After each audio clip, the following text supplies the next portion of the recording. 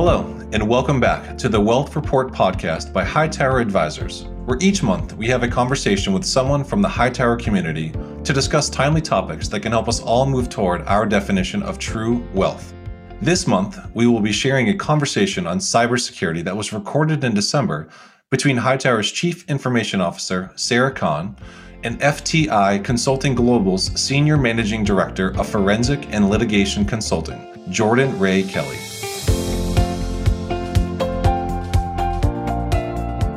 Sarah and I were talking before today about what we thought would be most helpful for this audience, what would be the most interesting. And I've already heard the word cybersecurity 2 or 3 times. And so first of all, it's a cybersecurity accomplishment that you're all here on Zoom. Honestly, the fact that we've all been able to join, we've all learned so much about technology in the last 8 or 9 months. I think this really goes to show that this is a cyber savvy audience. You know how to get on Zoom, you've understood how to connect. And you've probably been hearing lots of cybersecurity tips over the last 8 or 9 months. And I think that Sarah and I will have a chance to share some of our favorite cybersecurity tips. But one thing I just ask you to think about for the next, hour or so that we have together is shifting your mindset from thinking about cybersecurity to thinking about cyber resilience. And what does that mean? That means really changing the culture, both in your mind and in your organization, about what it means to be successful when it comes to facing cyber events. So for me, I think less about being able to avoid and ward off 100% of attacks. And I think more about helping organizations learn how to bounce back, because cyber threats aren't going away. Ransomware events have quadrupled during the pandemic alone. So how can we change our culture of how we think about cybersecurity to improve our ability to recover and thus to improve our cyber resilience? So when I think about that, I think about what is it that you need to do to be able to recover? Well, practice makes permanent. So we really need to think about cyber fire drills. Right? You always think about how you would evacuate your employees from physical spaces. Have you had your employees practice major cyber events? What would you do if your entire network went down? Do they know how to respond if they're seeing suspicious behaviors on the network? Do you know how to respond if you're seeing suspicious behaviors on the network? Who would you call? What would you do? So that practice element, that testing things out, whether it's in tabletop exercises or broader scale exercises across your organization, is something that I think is really important. And then building in those redundant systems. And I know Sarah can talk about how at Hightower, they've done a lot of work to make sure that their systems are redundant and resilient. But above all, you need a plan and you need a playbook. And when it comes to building cyber resilience, you're never going to get there without a lot of adequate preparation. What will you do? Who will say what? Who will be involved? Because at the end of the day, cyber events will happen. And as Megan said, I feel like I've seen it all. And I'm sure anybody who's worked in cybersecurity can say the same thing. So we need to change the way that we've trained ourselves and trained our employees and our organizations to think about the concept of cyber safety so that we can think more about how we recover and less about the types of events that we're going to face. Yeah, and to add along to that, so as being Hightower clients or prospects, what the service that is provided is just resiliency around any of the systems and the applications. But, working with when there's an actual incident or an issue that happens, because oftentimes we talk about how not to do something, but what happens when you actually do click or your credentials do get compromised? And how do you get back into an operating state as quickly as possible? So in that scenario, there's a lot of things that we've thought through. On the Hightower site, we do have something called an incident response. And each one of you may have your own similar incident responses. It's not just a corporate way of thinking. It's just, if my identity or if my credentials were to be compromised, how do I get back into an operating state? And how do I secure my account? So in an incident response situation at Hightower, we have a series of steps that occur, and one is to secure the account as quickly as possible. So that maybe reset your account, contact the system owner, and just make sure that you have contained the issue to as a smaller footprint as possible. The second scenario that happens is basically the communication stream to make sure that we understand from a discovery standpoint what's the damage that's been done and contain that. Then secondly, communicate and make sure that the involved parties are known so that they can take safety measures as well. So Hightower, we have an enterprise risk team that works with our clients in the scenario if there was some sort of issue with a credential, need to validate something. We're making sure that we have communication flow back and forth so that everyone is aware of, what that exposure may have been. And that's something that you may want to think about with your own accounts. If something were to happen, do I know my password? Do I know how to reset it? How do I contain my blast radius, basically? Yeah. And I think you hit on something, Sarah, that's really important. What do I do if I click? And your organization has done a lot of great things to get that set up in such a way that you have a process and a plan. But I think in the last 10 years, what we really saw in the evolution of the implementation of cyber rules and standards at organizations were people really putting in place punishments for making cyber mistakes. And that's a little bit of a broad statement. But one thing I saw often was that if an employee failed 3 phishing tests, and those are the types of test emails that organizations will send out to check on your willingness to click on what might be suspicious or malicious links, that if an employee were to fail 3 of those tests, they would have to take remedial cybersecurity training. And that's just one example of the types of kind of punishment programs that were put into place to make people understand how important their behaviors were on the network and how much what they could do could affect their entire company. But we've seen a shift just recently, and it's a little bit maybe controversial, but certainly a little bit more cutting edge, to change that mindset from punishment to reward. And so that means making people excited about clicking the links. In fact, this morning, I got an email that was very strange, and it said, here's the request of the photographer's exhibits that you wanted to see. And it was a PDF. And it said, please let us know if you're interested in purchasing any of these. And it probably was a misdirected email, but it certainly was not an email that I was looking to receive. And so the first thing I did was send it over to my internal team to say, this looks suspicious to me. And they told me there was nothing at all. But to change that mindset where people want to say anything that doesn't seem quite right, I'm feeling very comfortable to say, I'm reporting this, or I want to let somebody know that this has happened. So incentivizing those contributions, I think, is a change that we're starting to see, and I think is making a big difference. And it's not just encouraging people to over-report, but it's also giving them the tools that they need to report when they've already messed up.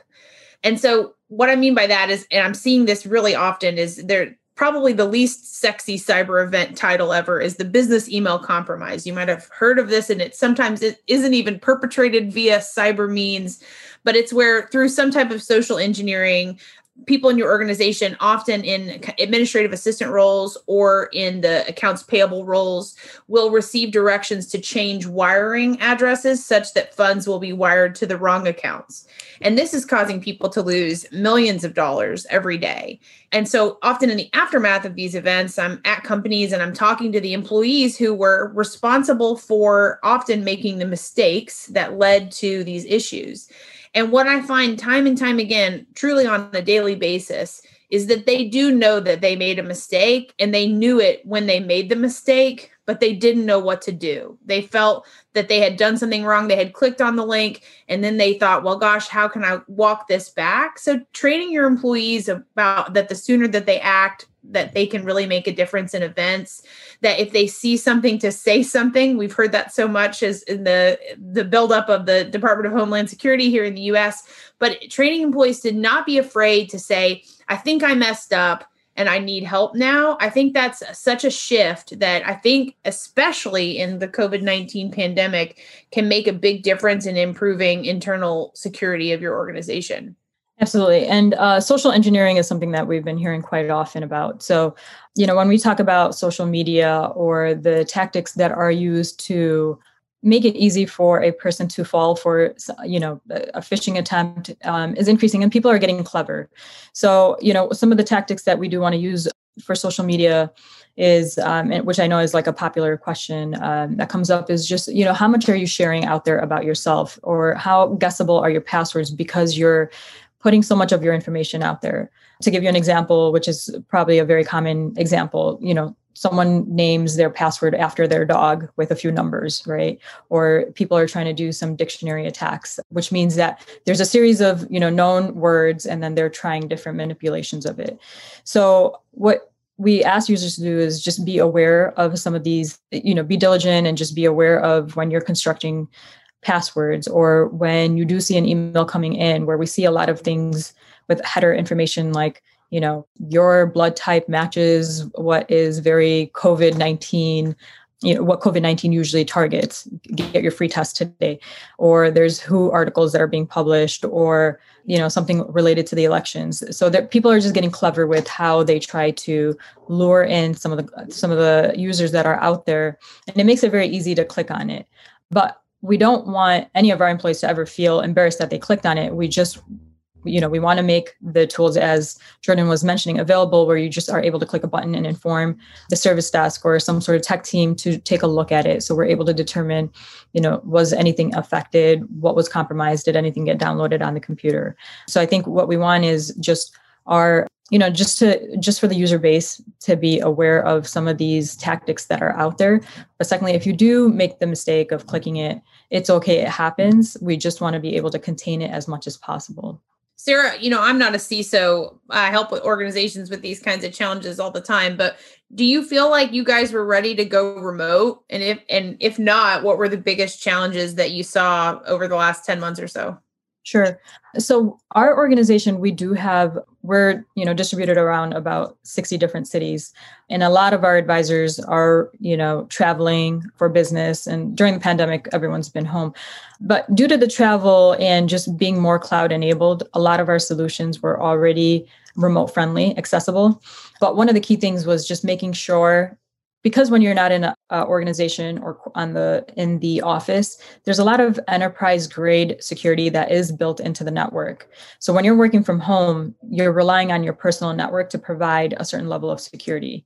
So one of the challenges is just making sure that users are aware that when they're working from home, they're a little bit more diligent on what they're doing, but also having some of those minimum requirements or just upping the security or hardening some of the network or internet services that they have at home. And I think it might be just a quick conversation with the internet carrier, but oftentimes there's a bit of a safeguard when you're in the corporate office because there's an enterprise network that's protecting you.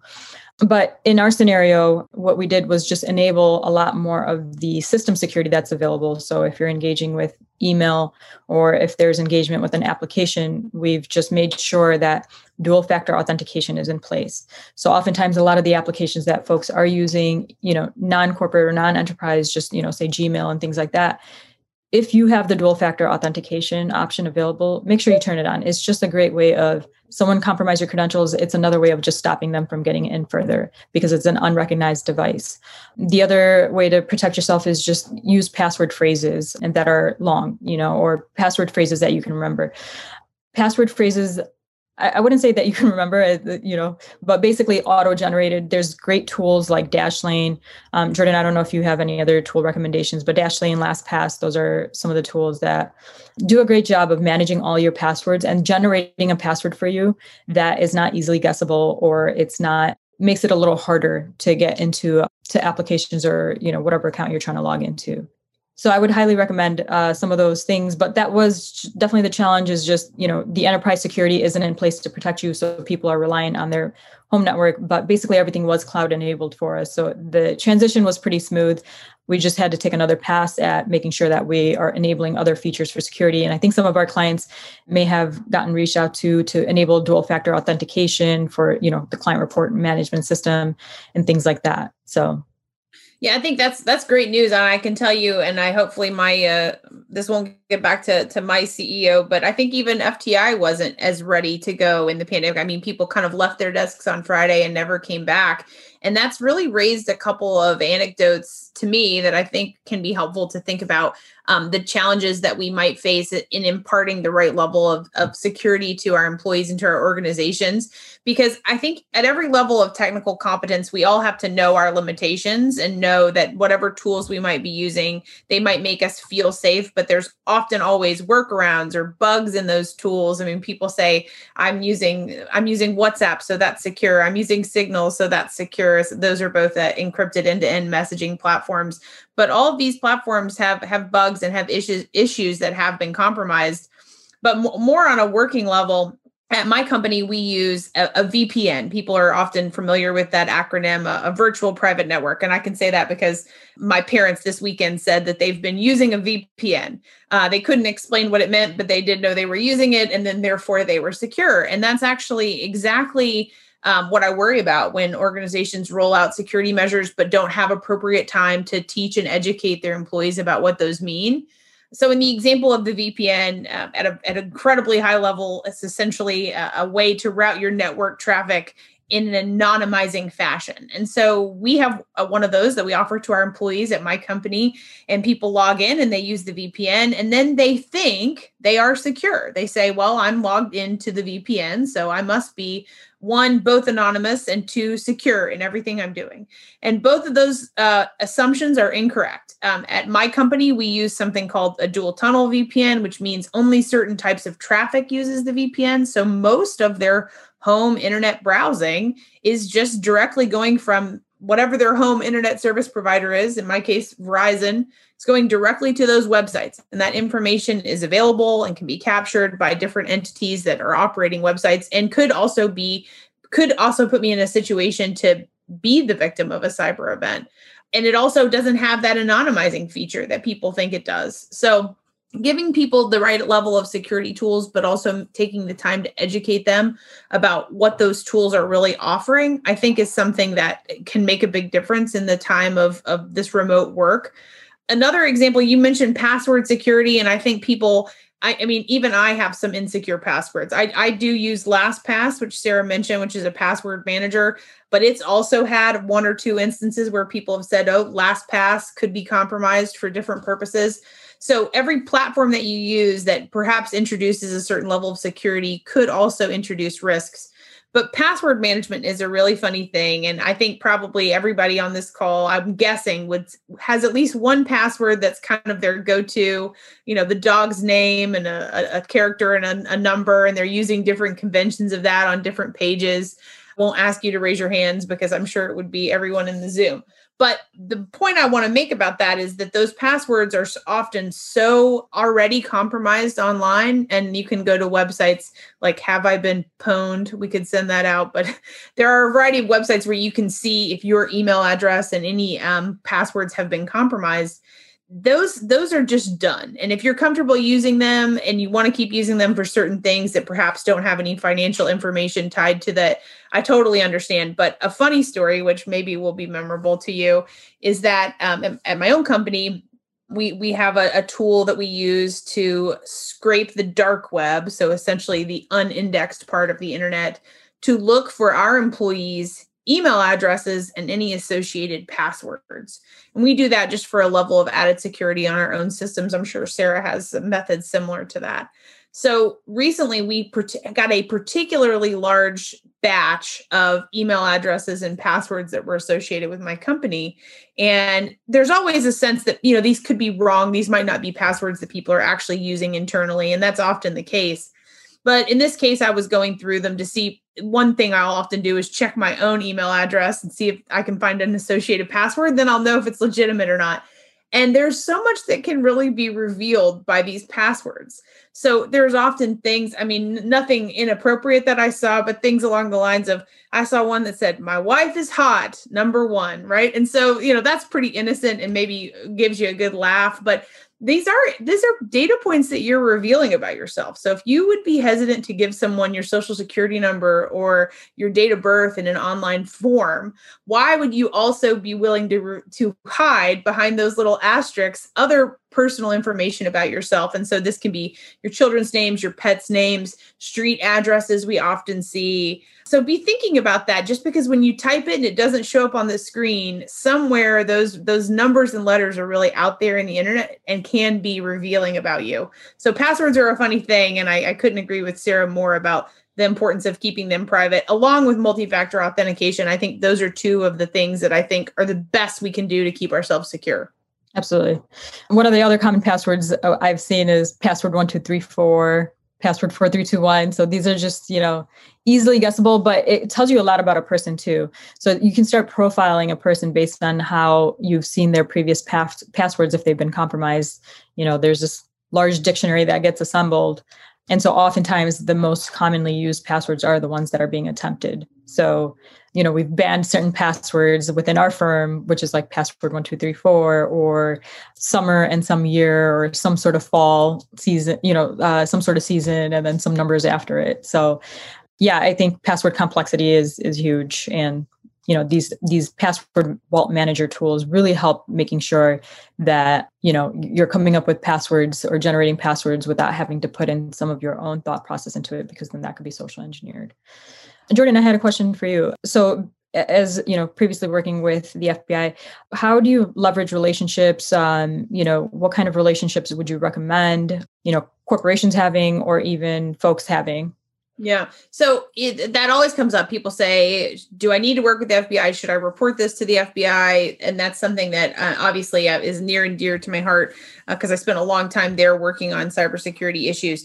So I think that there are two pieces that are really important. One is to make relationships in advance of any type of cyber event you might be facing, and think about where you fall in an organization about whether you're the right person to do that. And also whether you might have a view on that. I can speak to another example. I think every time I join these, I probably should do a disclaimer that please nobody know my CEO and tell them this. But I mean, the FBI is a wonderful organization that does a great job putting a lot of sweat equity into building relationships and finding the right people at your company to talk to if they know about a cyber risk that you're facing.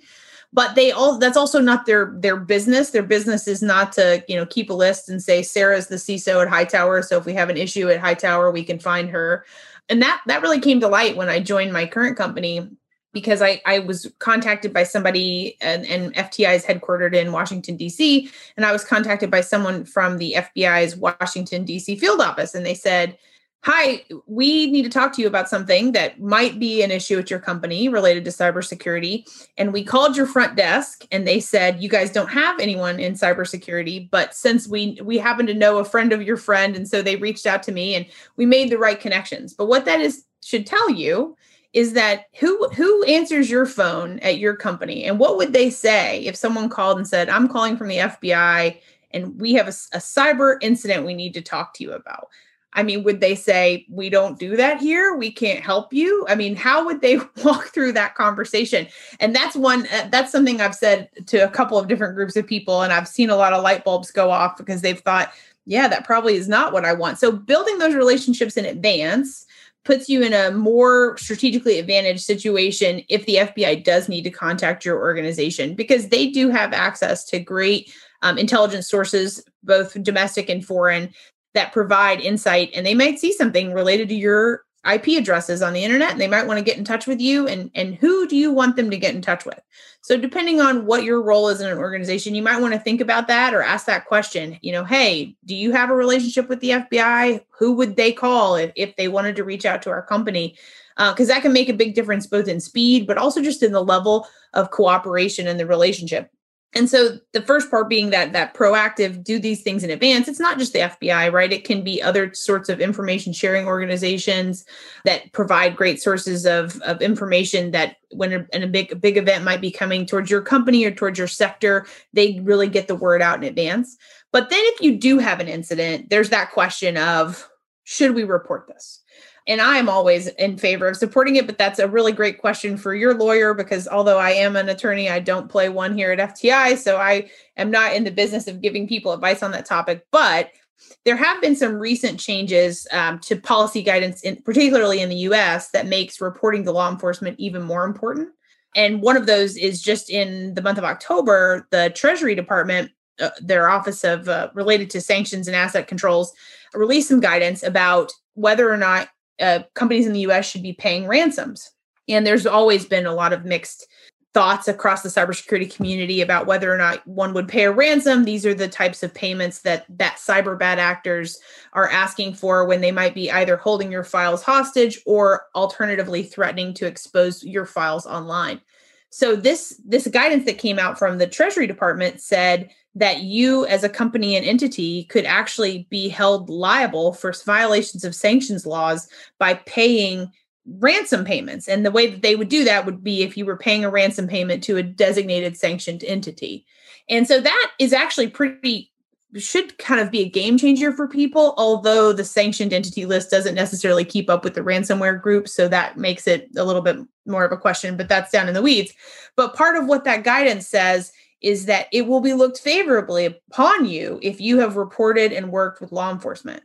So if you're in that situation where you're facing a ransomware event or another type of cybersecurity event, maybe it's a business email compromise, like I mentioned earlier, because those are the two that we're seeing the most frequently, knowing who you're going to report to and knowing whether or not your company is behind that decision, those are really important things. And who gets to make that call? Is it your board? Is it your C-suite? Who's the person who will say, yes, we're going to go and report this to the FBI? Or other local law enforcement is also another place where people often make those reports. And the FBI also has an organization that's part of the FBI called the Internet Crime Complaint Center, where they do aggregation of all different types of cybersecurity related complaints that are coming in. So in some instances, I've gone to companies and they've said, we've decided not to go to the FBI. And as we're working through the event, I find out that someone in their IT department reported this online to the IC3, the Internet Crime Complaint Center. So having really thought that through in advance, making the relationships, and then knowing what your plan or posture will be in the aftermath of an event, I think couldn't be more important. Sometimes the next question people say is, well, how do I do that? And that is not always as easy or clear cut of an answer, but there are great organizations to get involved in. InfraGard is a public-private alliance between the FBI and often companies that are looking at security challenges. So all different types of organizations, but there are many CISOs, CSOs, chief risk officers that are part of that group. But your local field office is often very excited to have a conversation with you. So I think that I would encourage people to figure out what is their local field office for their company and find out who's the best person in their company to make sure that those bridges have been built well in advance of an incident. Absolutely. And a few things that we do at Hightower is we are part of a financial services information sharing program, which allows us to know of threats before they're happening. So that's a great relationship that we have that gives us basically into a lot of members from various organizations, including the FBI. The other part is, as being in financial services, our compliance department is, we work very closely with a lot of regulatory bodies. And so therefore, if there's issues or incidences that are discovered, we are basically leveraging those relationships to follow the protocol to get those reported. In the scenario where, say, devices are stolen and whatnot, we do have a relationship with our local police where we're able to report that to try to confiscate or, basically have that device returned back to us. So these relationships are quite important.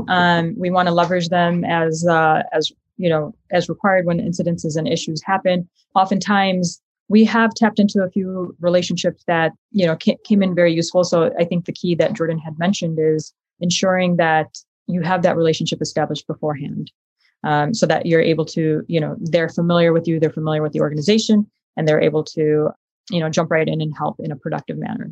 So, Sarah, maybe we should talk a little bit about some of the things that we might see or expect to see on networks that might or might not be suspicious. One that came to me recently in my company was someone said that their mouse was moving on their own. The mouse cursor was just moving around the screen and they were not moving their cursor. And that's something that actually could be a suspicious event. That could indicate that your computer is being controlled remotely. In the world of the Bluetooth mouse, it could also just mean Bluetooth interference.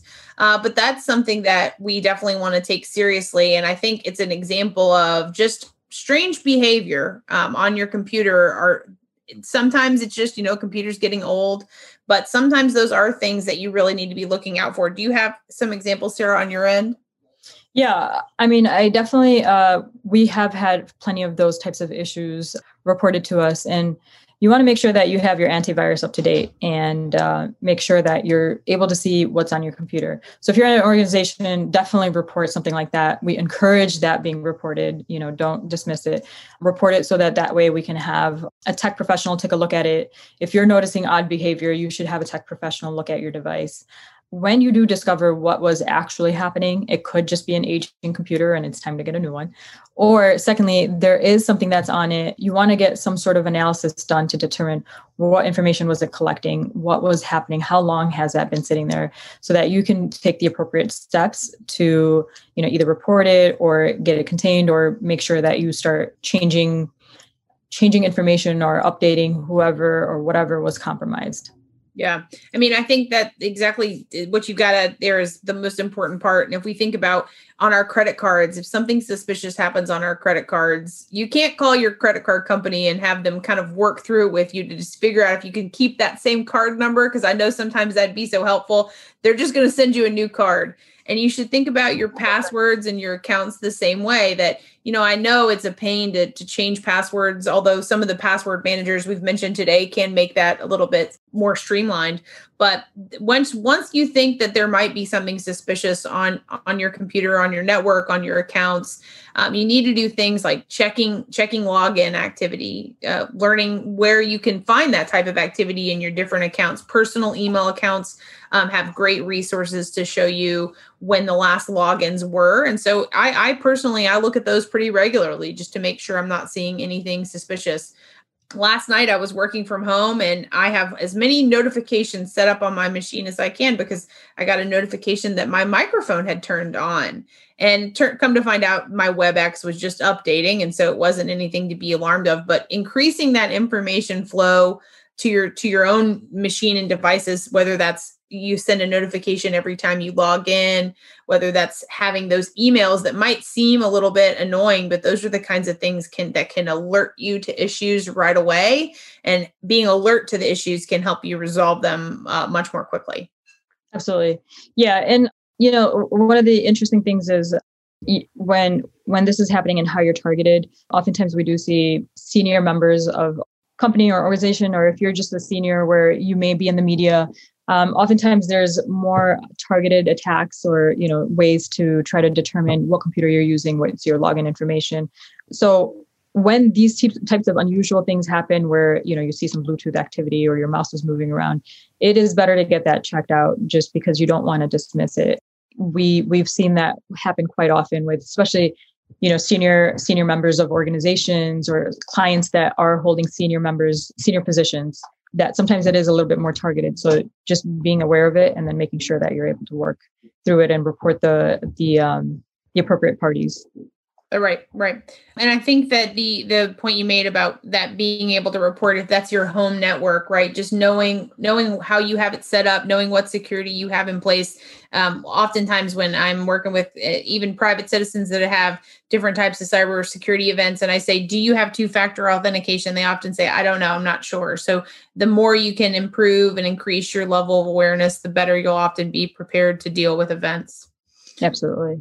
So I think I also just wanted to briefly touch on kind of the global changes of 2021. And I know we are going to have time to talk through some questions, but Sarah, is there anything that you think will be very different in 2021? Or are you thinking we'll just see more of the same? I mean, 2021, I think a lot more, there will definitely be more targeted attacks. And with COVID occurring, people just knowing the trend of, there's a lot of organizations now announcing that they will be working from home until, half into the following year. I think it gives attackers a lot, a better opportunity to kind of prep for that. So I think we'll see different patterns of people trying to target users on the internet. So I think that's something that we all need to be more aware that it is only increasing. It's not that we're at a stagnant at this point. Yeah, I think that's right. I think it's getting worse and worse every day. And I think that the more unknowns of 2021, will we be in offices? Will we be home? How will we know where our employees and colleagues and friends and just people that we are talking to, where they're located and how we'll have confidence in that? I think people are getting stir crazy being locked in. So people are changing their locations. And so some of the security tactics that we've been using for years to identify anomalous behavior, like geolocation of your IP address, those are being rendered less useful. And I think, like you said, as the attacks continue to increase, I think that the attack surface is growing larger and larger as we are more in and out of the offices than we ever were. Absolutely. Agreed. So I have a few other topics that I wanted to hit on about just the different challenges that we have, but I know we have a lot of questions, so I don't want to run out of time for those. Megan, what do you recommend? Yeah, we definitely have a ton of questions, and we'll do some Q&A with you, Jordan. Sarah, I know you needed to hop, so we can do some quick Q&A. We've got some good stuff coming in. One thing that I thought was interesting, Jordan, was can you kind of talk a little bit on social media on some of the quizzes that people are taking and how that exposes them to risk, as they're putting in what's your kind of revealing their passwords, right? Do you think that people should avoid those at all costs? Yeah, I mean, I think social media is a big umbrella term where people maybe are more concerned about the risks that are being introduced. I mean, people often say to me, "Oh, you're at the FBI and the White House. I assume you have no social media presence." And I say, "No, I do." I mean, I think you have to just accept that you can't remove yourself from the internet. It's very difficult unless you kind of took that as a goal 12 or 15 years ago. It's incredibly difficult. But yeah, you should think about the information that you're providing. Now, often you see this as you being used more in a joke context of people saying things like, what was your first street that you lived on? What was your dog's name? And then extrapolating that out to say, now we have all these additional words for your passwords. That absolutely can happen and is real. And people should think about that. I know I personally have a date of birth that I use as a false date of birth for different types of verifications. But at this point, that date of birth is out there so much that one might be the one that, someone would be able to get into a different account with. So could it be done? Yes. But the tools in a lot of ways are more sophisticated than they would need to use online quizzes to do that. Because I think Sarah mentioned these dictionary type attacks. These aren't me and you sitting here typing in, Megan #1 is our password. These are automated robot tools that are attacking your account by throwing hundreds of thousands of different potential passwords against it. So yes, in a very sophisticated attack, we would see something like that. What I worry more about on social media is people providing information about their whereabouts. And that I know people that long have heard that threat, don't say you're traveling because people will come and rob your house. But it's more, actually, that is the bigger thing that we see when it comes to that business email compromise attack that I mentioned. In one example, a CEO of a company said they were really looking forward to attending an event. They couldn't wait to go to this event. And so then from what ended up being a spoofed email address, they contacted their executive assistant and said, "I know I never do this, but you and I both know I'm off at the Hightower conference. And so I need you to wire this money differently than we normally do. And I know this is very unusual, and I'm sorry that I can't take your call."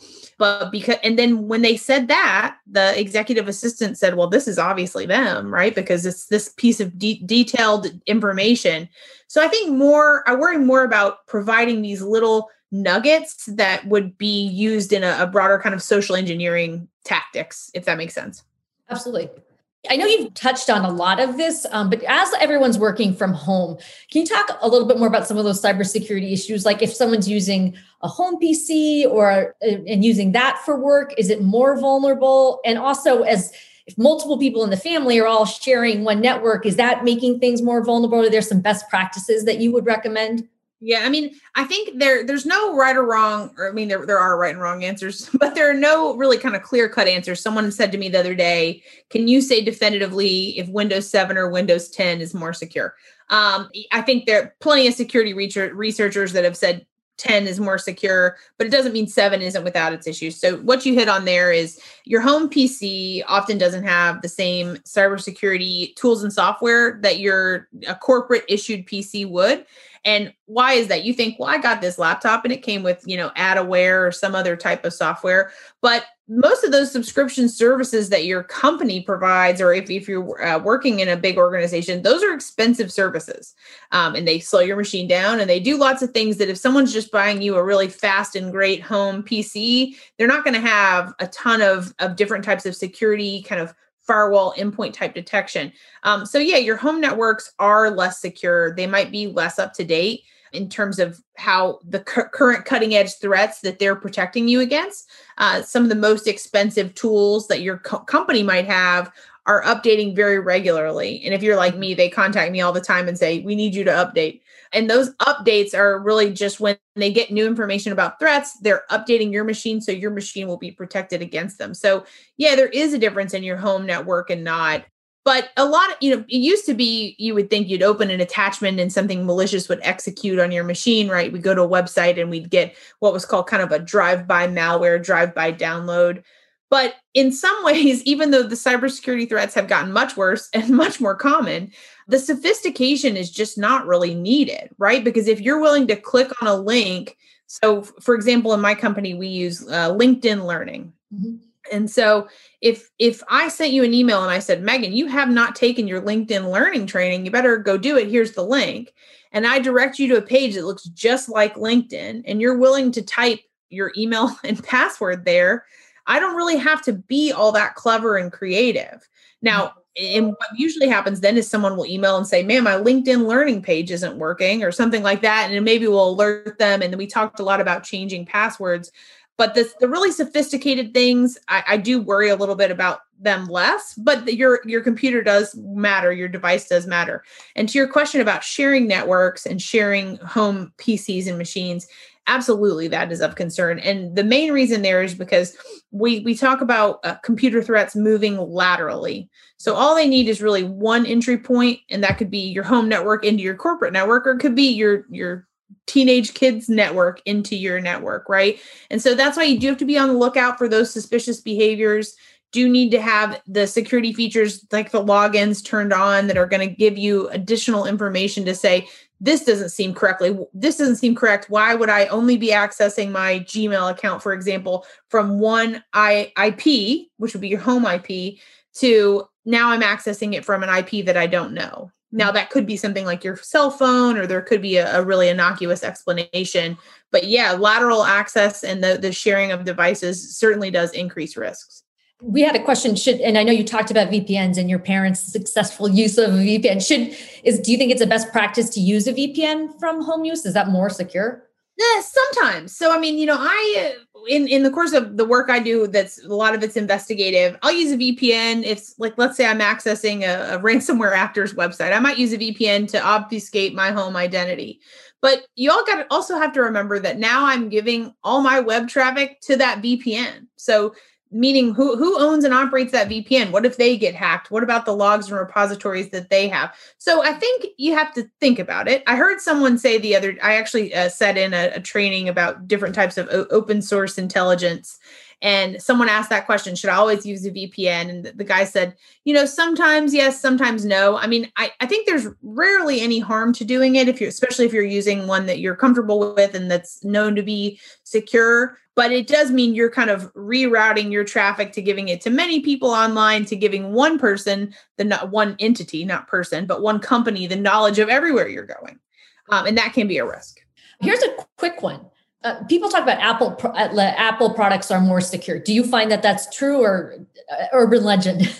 I think it's funny because in my practice and my company, most of the most technical guys, so the ones that are highly paranoid of all types of cyber events, are Android users. So not Apple users. That I wouldn't use that as the lesson to be learned here. I think that what we saw for a long, long time is that there were a lot more people using PCs, and so as a result, the bad actors were doing more to come after the PCs because that was a wider surface area for attack.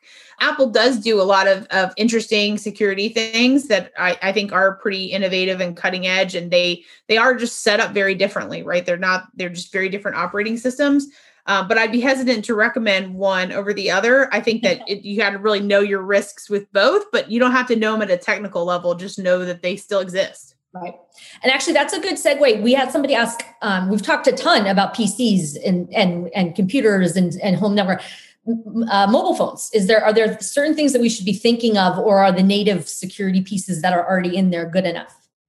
That's an interesting question. Mobile malware and mobile devices are still a lot more sophisticated types of threats. I think we're still at a place where the targeting of you via mobile phone is more sophisticated, but we're seeing lots of attacks via texting. So you'll hear these called the smishing or the vishing, and people will get a text and it will say, hey, go here, click here. Same as we talked about, you might be directed to a website where you might be inclined to enter your username and password.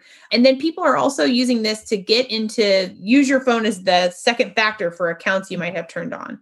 So you have to really understand how that works on your phone for a while. And still, we're seeing this situation that we call SIM jacking. So not to go too far down the rabbit hole, but your cell phone number is your cell phone number because of a little piece of metal that's put in your phone called your SIM card.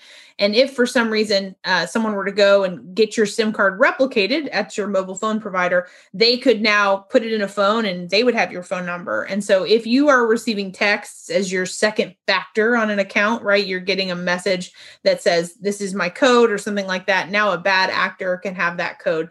So mobile phones certainly do introduce additional risks. I don't know that they're necessarily worse, but people do need to think about protecting their device and their security. And I don't worry that much about what passwords they have saved on their phones or anything like that, but they need to be thinking about the types of messages they're receiving and if that might be something that they should have their eyebrows raised to. Okay. You talked about how you have, I thought that was interesting how you talked about having sort of a fake birthday that you use. Do you think that somebody was asking about, should you have one email address for financial information or one that's more secure, or do you have multiple, or does that just get confusing? Well, I think you have to think about, we are human beings, right? So you have to think about what's going to make the most sense for you. If you have an email address and you want to tie that to your bank account and your credit card, and that's the only thing you'll use that account for, and it'll be highly secure, it will have two-factor on, and you'll get an alert every time that account is accessed, and that will make you more secure, then great. I don't personally do that. However, my account that I used for what I would say is everything, and according to Cyber Monday, I really use it for everything because I got about 500 emails yesterday. But I do keep that account very secure. So I'm very comfortable knowing what I'm doing with that account. I think you need to think about locking down those accounts individually. So if you have, your Wells Fargo banking account, do you have a second factor set up there? What account identifiers do you have that are making that account as secure as possible?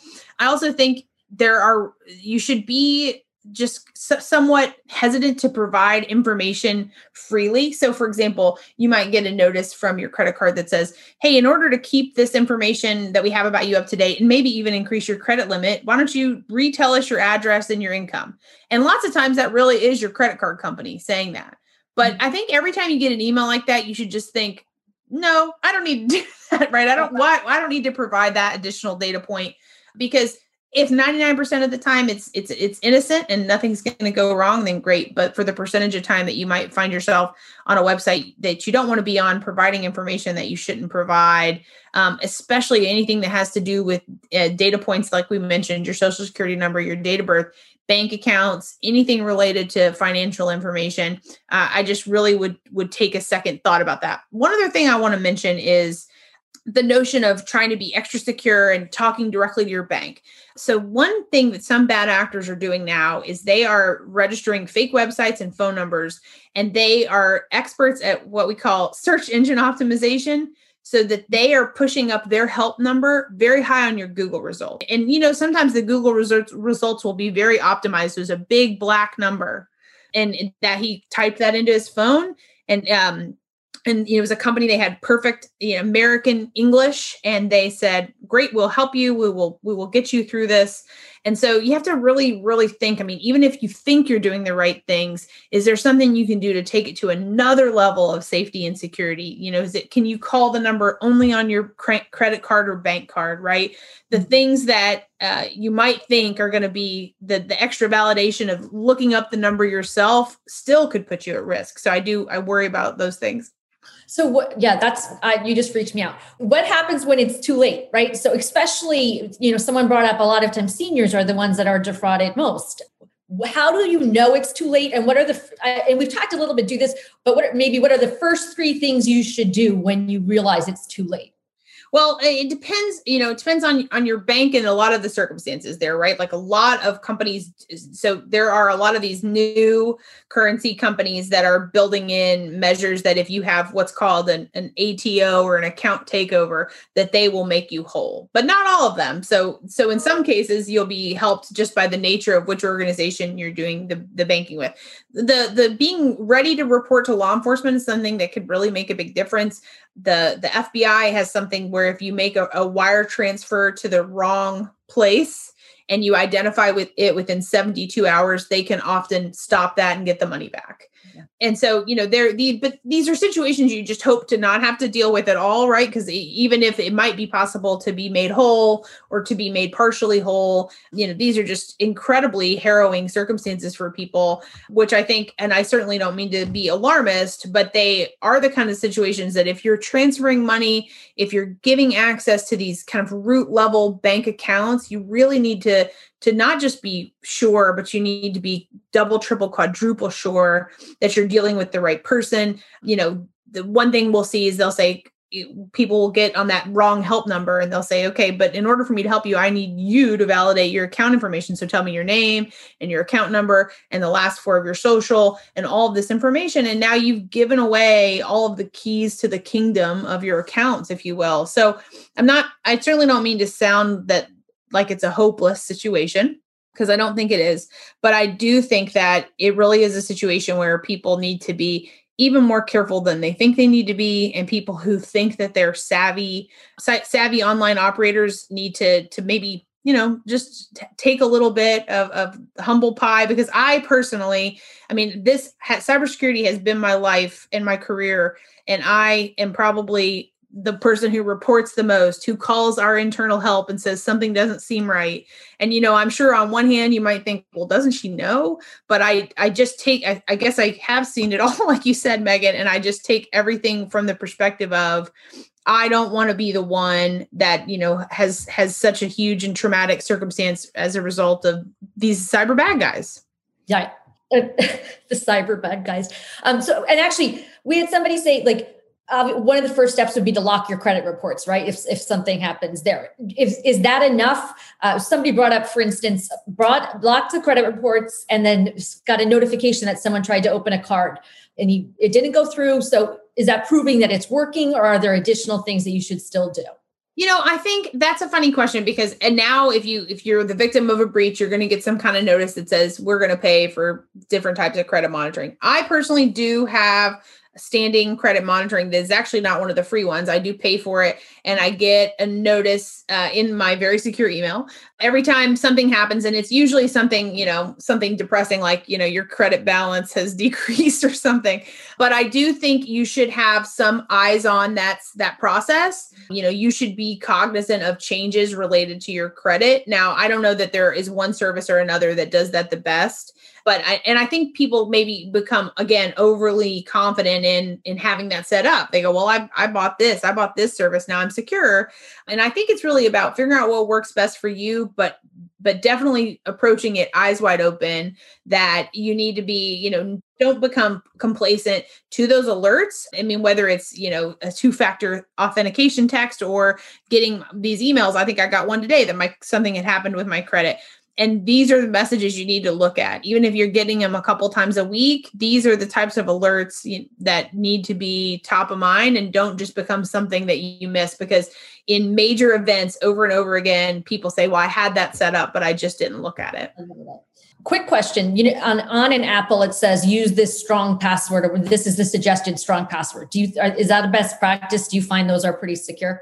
Yeah, that's a password. That's essentially a feature of password management, like LastPass. The main thing is, don't put yourself in a situation where you don't know what password is where, because then I do know, and I think studies have shown, you'll become frustrated with it, and you practice secure behaviors, and you'll do all different types of things to put yourself at risk. So just figure out what works best for you, whether that's, I have LastPass on my my desktop, and I also have it on my mobile phone, and then all my passwords just port from place to place, and it's very convenient. I can never say I don't know, because it's there in my password manager. So if LastPass gets hacked, I'm completely out of luck. But I think it's very secure, and I'm very comfortable with it. So just figure out what works best for you. So what works best for me is putting them on Post-its behind my probably not secure. We are at the hour. This was slightly scary, but more informative. So Jordan, thank you so very much. Really, really helpful. And I think makes everybody know that, just like you said, even if you think you're savvy, just take that extra step. It's not worth being a hero. You're much better off making sure things are right. Yeah, I aim to be at least a little wisdom. Scary. Yeah, no, I aim to be at least a little bit scary. I used to give talks with a friend from the FBI who talked a lot about the Chinese and their use of genetic and DNA information. And I said, I always hope to be just a little bit less scary than him. Yeah, so that sounds worse. If it was a little bit scary, then it's perfect. There you go. Well, thank you, Jordan, so very much. And thank you for everybody that participated. If there are additional questions, you can definitely go through your advisor and ask them. And we can they can provide some answers, or we will be able to loop back with some more information from Jordan. So really appreciate everyone's time. And Jordan, just thank you so much. Thank you. A huge thanks to Sarah and Jordan for sharing their depth of knowledge with us. We hope you found this episode of the Wealth Report podcast informative and insightful. If you have any lingering questions after today's episode, please contact your financial advisor. From all of us here at Hightower Advisors, be well and stay safe. Hightower is a group of investment professionals registered with Hightower Securities, LLC, member FINRA and SIPC, and with Hightower Advisors, LLC, a registered investment advisor with the SEC. Securities are offered through Hightower Securities, LLC. Advisory services are offered through Hightower Advisors, LLC. This is not an offer to buy or sell securities. No investment process is free of risk, and there is no guarantee that the investment process or the investment opportunities referenced herein will be profitable. Past performance is not indicative of current or future performance and is not a guarantee. The investment opportunities referenced herein may not be suitable for all investors. All data and information referenced herein are from sources believed to be reliable. Any opinions, news, research, analyses, prices, or other information contained in this research is provided as general market commentary. It does not constitute investment advice. Hightower shall not in any way be liable for claims and make no express or implied representations or warranties as to the accuracy or completeness of the data and other information, or for statements or errors contained in or omissions from the obtained data and information referenced herein. The data and information are provided as of the date referenced. Such data and information are subject to change without notice. This podcast was created for informational purposes only. The opinions expressed are solely those of the podcast guests and do not represent those of Hightower Advisors, LLC, or any of its affiliates.